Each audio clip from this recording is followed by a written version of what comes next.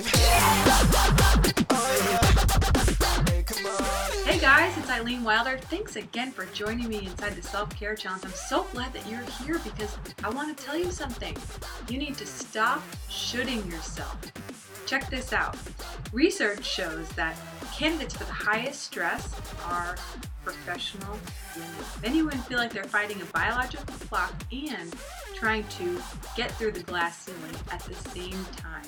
Research has also shown that stress comes from should statements. Here are a couple and see if you resonate with them.